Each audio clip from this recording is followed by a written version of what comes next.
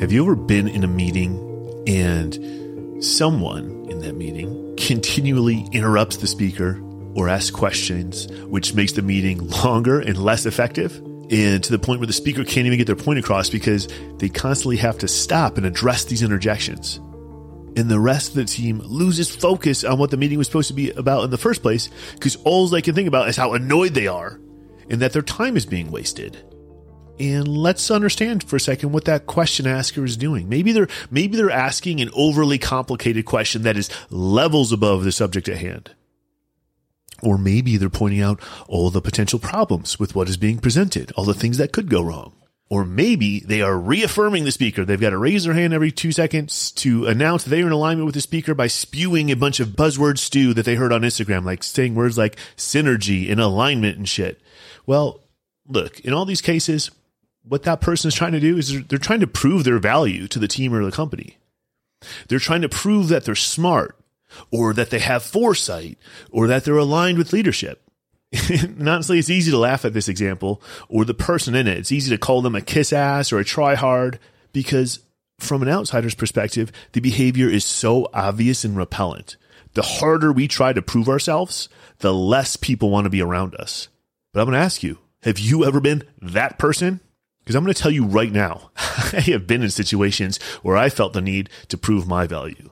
And, maybe you have too. Maybe you've been in a spot where you've changed your behavior or your vocabulary to sound smarter or prove your worth. And even though this example is about annoying colleagues in meetings, the concept presents itself in a lot of different scenarios in our lives. And if we're not aware of these situations, we'll alienate people. We'll have a harder time connecting with our friends, family, and colleagues, and we'll just generally get in our own way. So what we're going to do today is name this problem. We're going to put a name to it and then provide some frameworks to switch gears when we find ourselves tempted to prove ourselves. So the problem, as I see it, the name that I put on it is proving value versus providing value. And proving value is about ego. It's an attempt to get others to see you the way that you want to be seen. It is an attempt to control their perception of you, which ultimately is an attempt to control something that is outside of yourself. It is outside of your locus of control, which is always a losing proposition. But most importantly, it is so repulsive to others because it is so obviously all about ourselves. We are pretending to care about what other people want. We are pretending to care about the things that other people care about just so we can get what we want. It's got a very manipulative vibe to it. And the tactic almost never works for building relationships or businesses because it isn't focused on contribution.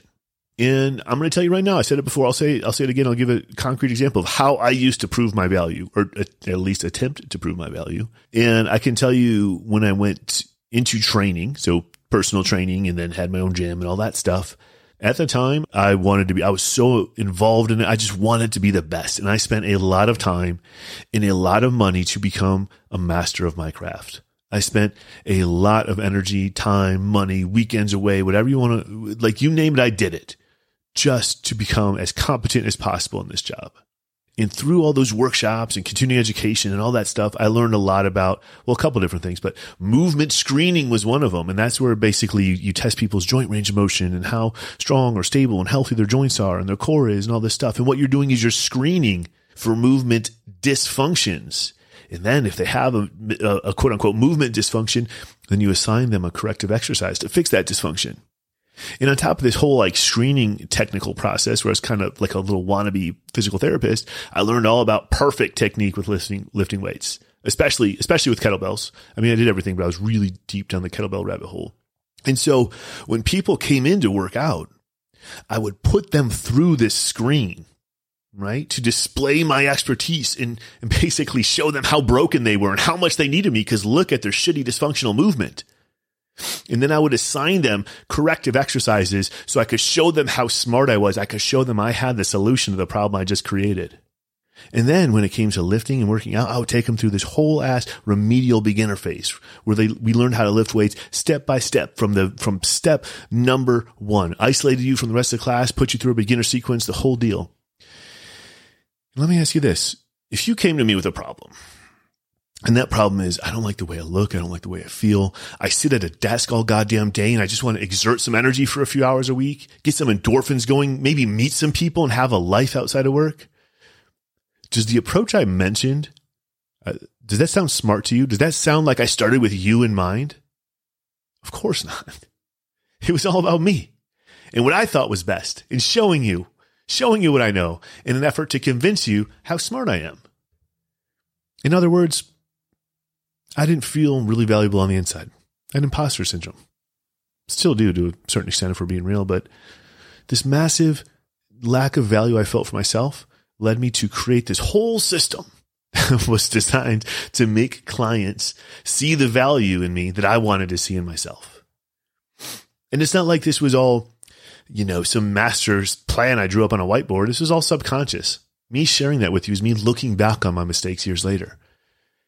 And what I realized is that this stuffy, overly professional approach was hampering my relationships with customers. It was making it difficult for my customers to refer and ultimately capping my business growth. And I want you to think about that. I had people come in who fucking liked me despite all of that, which is great. They paid and they stayed, but as they say in the business, but to grow the business, they have to pay, stay, and refer. So I want you to think about that. Where they're like, dude, yeah, he's good. I like this guy, but I don't really know how to send my friends to him. I don't know if everybody's ready for all that. That's crazy when you think about it. That's a red flag. People used to say that to me. Well, my friend, I don't know if they're ready for all that. They don't want to do a screen. They don't want to do this and that. They just want to break a sweat, and I would act all high and mighty like, well, when they're ready, they can come to me. That's honestly ridiculous when I think about it looking back, but it is what it is. And so at a certain point though, I realized how much this is hampering me. And so I've got a burning desire to grow my gym, to make more money, to create the culture that I wanted to create in my gym. And I had to ask, what do my customers actually find valuable? What do they find valuable? And how can I use my expertise to help them get that? That's the question. How can I provide value? Not prove my value. Look at what they value, then provide that to them. And it's just about looking at what someone else wants or needs and doesn't have. And then you give it to them. This is what providing value is about. It's about looking at what someone else wants or needs, but they don't have it, and then giving it to them from a place of service, not a place of judgment, right? It's just using your resources to help where you can and being okay with not always having every solution. And so it didn't take a whole lot to see what my customers valued. I mean, at the time, this is largely like a baby boomer crowd. They're a baby boomer crowd. They don't give a shit about how heavy they can go and all this stuff. They wanted community. They wanted a fun environment. They wanted to break a sweat, like feel like they worked hard. And obviously they wanted to feel better. So it's not like any of this stuff that I learned about being a trainer was useless. I just didn't need to put it in the forefront. I needed to put it in the program where it served them best and scale back on where it wasn't really doing the job. And ironically, so I just mentioned this is like a baby boomer crowd. I began to realize what they didn't value. And I realized like, oh my God, they don't care about a PR in their deadlift. They don't care if they can do a pull-up. And we had like nutrition help that we did as well. And I'm like, oh, they don't give a shit about their body comp results. Like they don't care. You know what I mean? They just want a community, fun environment, break a sweat, feel like they worked hard and just to feel better generally. And so now I can look at it and be like, okay, how can I provide what they want and at the same time give them what they need? Dude, and I just started doing little stupid stuff. I took song requests and added them to my Spotify playlist. I structured the workouts to give general correctives first in the warm-up. So now you don't necessarily have to do a screen, or I abbreviated the screen way down just to see like, hey, do you need most work in your hips or shoulders, let's just say, right? And then everybody worked out in class. We all started with the same general correctives because I realized, oh, everybody needs hips and shoulders and a little bit of core strengthening. They'll feel a million times better. Cool. And then speaking of those warm-ups, one of the things I used to do was assign like a new exercise. Like every single week I would change them up. And one day I realized, hey, I'm going to stop training them. Because the only reason I was doing a whole bunch of different exercises all the time was to prove my value. But what I realized is if they were familiar with the warm-up routine and I didn't have to talk them through it, they could talk to each other while they're warming up and build that community. And then I created the workout in 2 segments. Okay. So there's a warm up and then there's 2 segments of the workout. So the warm up, I just explained, I made it super easy so that they could talk to each other while they're warming up. And then I created the workout in 2 segments. So I would explain each segment and that took 3 to 5 minutes. And then I could crank the music for 20 and let them go to work. And then I stop, explain the next segment, crank the music, let them go to work. And so if you can see this pattern, it's like I started with correctives, which is what they needed to feel better, keep their joints healthy. We went into strength work next, which was going to be a big driver of the results they wanted. And then we ended with endorphins, slamming ropes, pushing sleds, throwing medicine balls, stuff that gets the heart rate up, gets you feeling sweaty, gets you leaving on a high note. And all of a sudden, it was like, dude, people were having fun. The other piece I did is I created workouts that could be easily stepped up or down. So every exercise could go up or it could go down in terms of difficulty. And this way, beginners didn't even have to go through a specific technique class. They didn't have to be pulled out from the rest of the class. They could just be a part of the bigger group from day one. And everyone could still work out safely and have a path to progression, but they didn't need to be perfect from the start. And so now that my ego was out of the way, classes were fun. It was really easy to refer people because it was just as simple as, come on into a workout with me. Like that's all you had to do, sign a waiver and you can be on the floor immediately as part of the group. And that made it way easier for people to refer. And the community gelled and the gym became this really fun place, a place where you could be built up rather than, broken down so that I could show you how smart I am when I fixed you. Right. And that's the difference between proving value and providing value. Proving value is using others to get what you want. Right. Specifically, is to be seen the way that you want to be seen. I want everybody here to see me the way I want to be seen. Whereas providing value is looking at what other people want or need and giving it to them from a place of service. And when you are living from this place of providing value, this will in turn serve you with better relationships, more money, because in business, better relationships equals more money, and people wanting to reciprocate and provide value to you. And not to mention, as we've talked about before in this podcast, the world is a mirror. So if you are constantly trying to prove your value, everyone is always going to feel like they have to prove their value to you. But if you are focused on providing value, the world will mirror that back to you in terms of people wanting to give to you without an agenda. There's less pressure for every interaction to feel transactional and more pleasure because every interaction just focuses on building relationship capital. And so how can we flip the script here? How can we change this and move from a place of proving our value to providing value? First, you got to realize, dude, it's not your fault. This is literally how we've been conditioned from school to work. You think about work, it's just like the person who works the most hours is somehow the most valuable, right? There's a culture of grinding oneself down to prove their worth. It's not a shocker that with that culture in the American workplace, people are constantly feeling like they have to prove their value because that's what corporate America does. It asks people to step up, prove their value, and not really regard themselves or their general well-being, right? Even from school, though, there's right answers. You have to prove that you can get the right answers, that you can fit the mold, that you can get good grades. And we haven't been taught to problem solve, which is essentially what providing value is, because you have to look at other people's problems and solve them. We've been taught to work harder and prove ourselves, prove that we can fit the mold. We haven't been taught to look at a problem and come up with our own solution to solve it. And so if we haven't been taught to problem solve for ourselves, it's really not intuitive to learn how to problem solve for others. But that is where the real magic lies, is if you want to provide value to somebody, you look at a problem they're having and you give them a solution. So how do we do this, right? How do we flip the script? Oh, let's start here.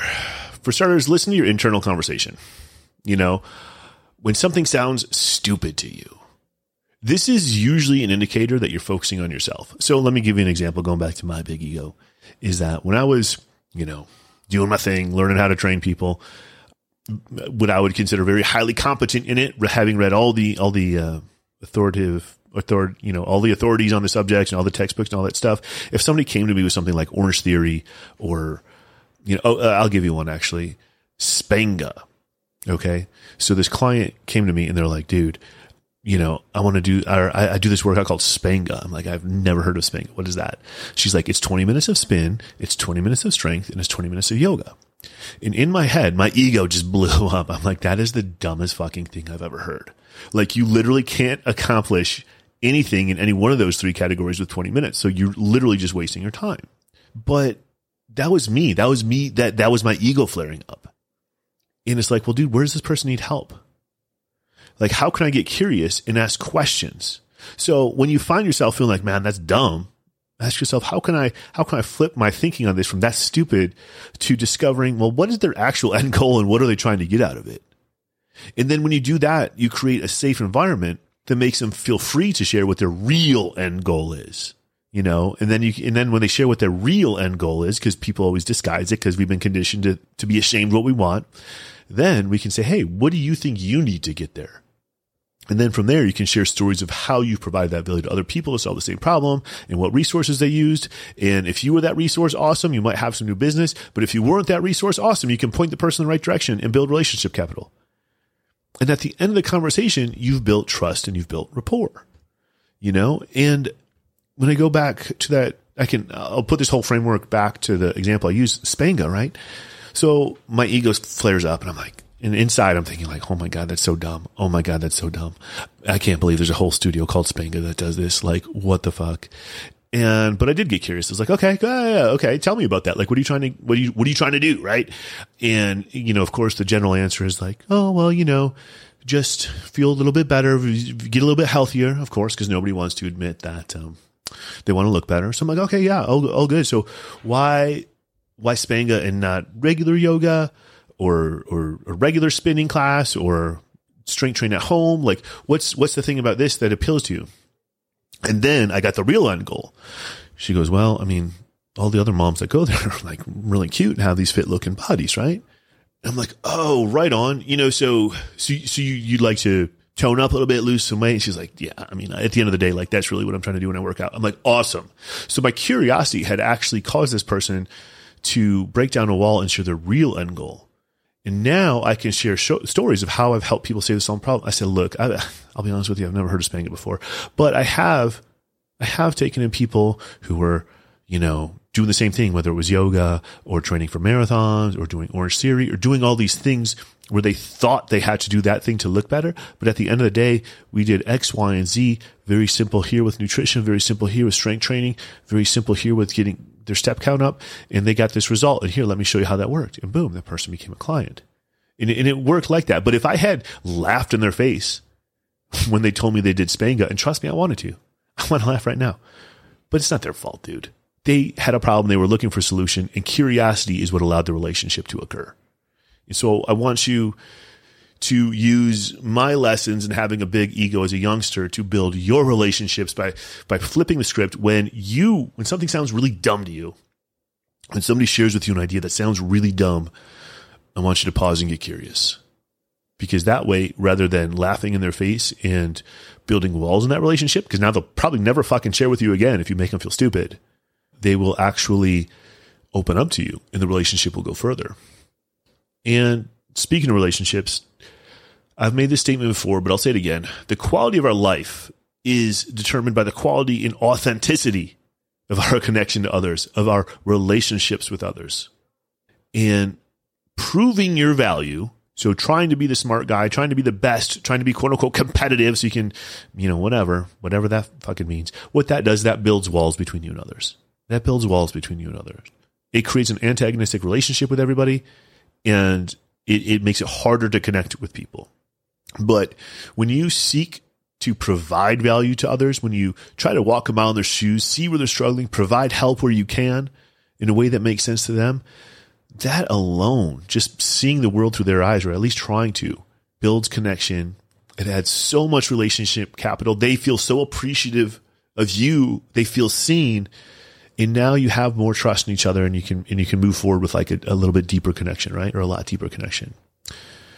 Seeking to understand what others want, providing it to them, it's going to cause a massive upgrade to your quality of life.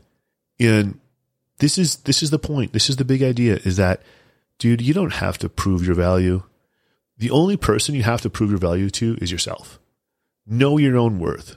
Do things that build your confidence. Get smarter at things you want to get smarter at. Get stronger at things you want to get stronger at. Do whatever you got to do to make yourself interesting to you.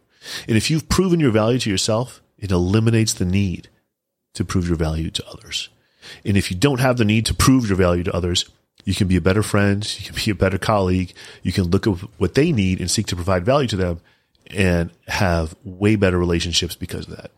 So if that landed with you, do me a solid. Jump over to goodshit.info, click the orange button at the top. That's going to take you over to Substack. I haven't started writing articles yet, but I will be soon. That's my next phase that I'm laying out here. I'm in the process of writing a book right now, so articles are kind of on hold. But the book will be done in about the next 4 weeks here. I'll start out writing articles before that. Either way, head over to thegoodshit.info, click that orange button, and just sign up to subscribe so you're in the loop when stuff comes up. And then if you like this stuff, if you want to continue this conversation with me live every Tuesday at 12, you should really consider our Life Examine Mastermind, which is exactly what I just said. It's getting together every Tuesday, 12 o'clock on Zoom. We got people all around the nation to break down these topics, to examine life and figure out how we can be better humans who create more authentic connection to others. And we'd love to see you on that Zoom call. If you have questions about that, again, you can find it from my Substack on the About page. You can message me on social media. We'd love to have you in the program. All right. I will talk to you guys later. Have an awesome week.